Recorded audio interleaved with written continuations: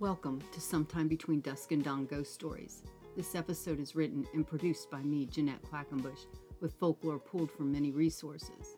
There's more than just this podcast. You can buy my book series on Amazon and find them in other bookstores, including Ohio Ghost Stories and Spooky Legends, the classics, where this one is retold. Today's story is The Witch's Grave at West Branch State Park, a legend that began after a lost cemetery was discovered deep in the forests of Ohio.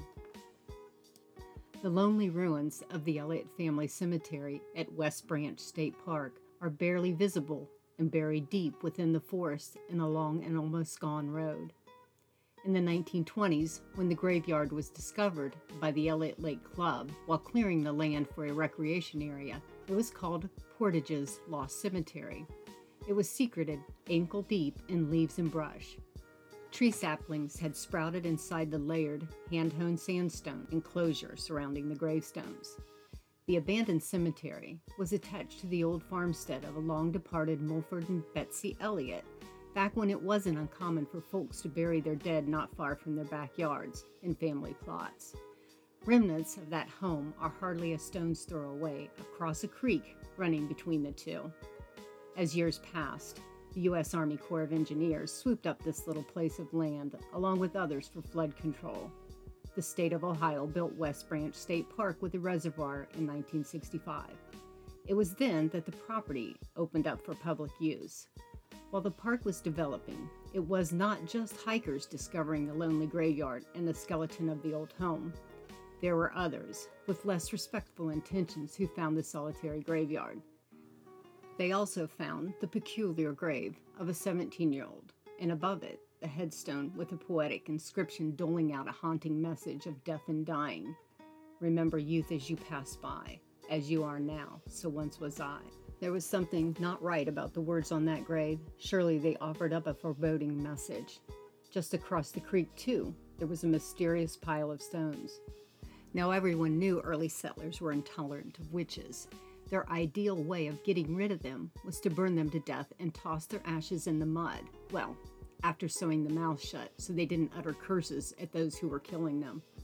Like suicides, the God-fearing buried witches outside consecrated grounds with a slab of rock placed on top to keep them from climbing out of the grave as revenants, walking corpses that might harm those still living.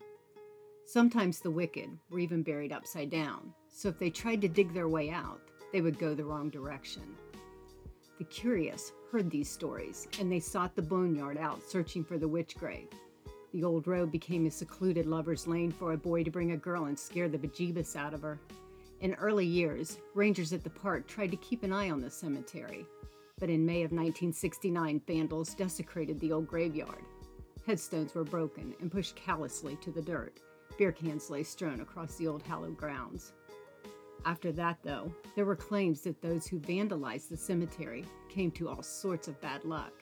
Anyone who took something from the land met with some sort of bad fortune. As the story goes, a witch's grave lies hidden in the forest. Legends tell that a young woman lay accused of being that witch. Those in town scooped her up and forced her into the woods. They laid her down, placed boards on top, then buried her beneath massive slabs of stones on top to kill her. And so she could not rise again. Now you can see the ghostly form of the witch roaming the dark forest. And if you peer into the depths of one slab of stone, dead red eyes stare back at you. I hope you enjoyed this video from Backroads Books by 21 Crows. You can find this story, Witch's Grave at Lost Cemetery, and the GPS to find it in the book Ohio Ghost Stories and Spooky Legends, the Classics, by me, Jeanette Quackenbush. Thank you for riding along.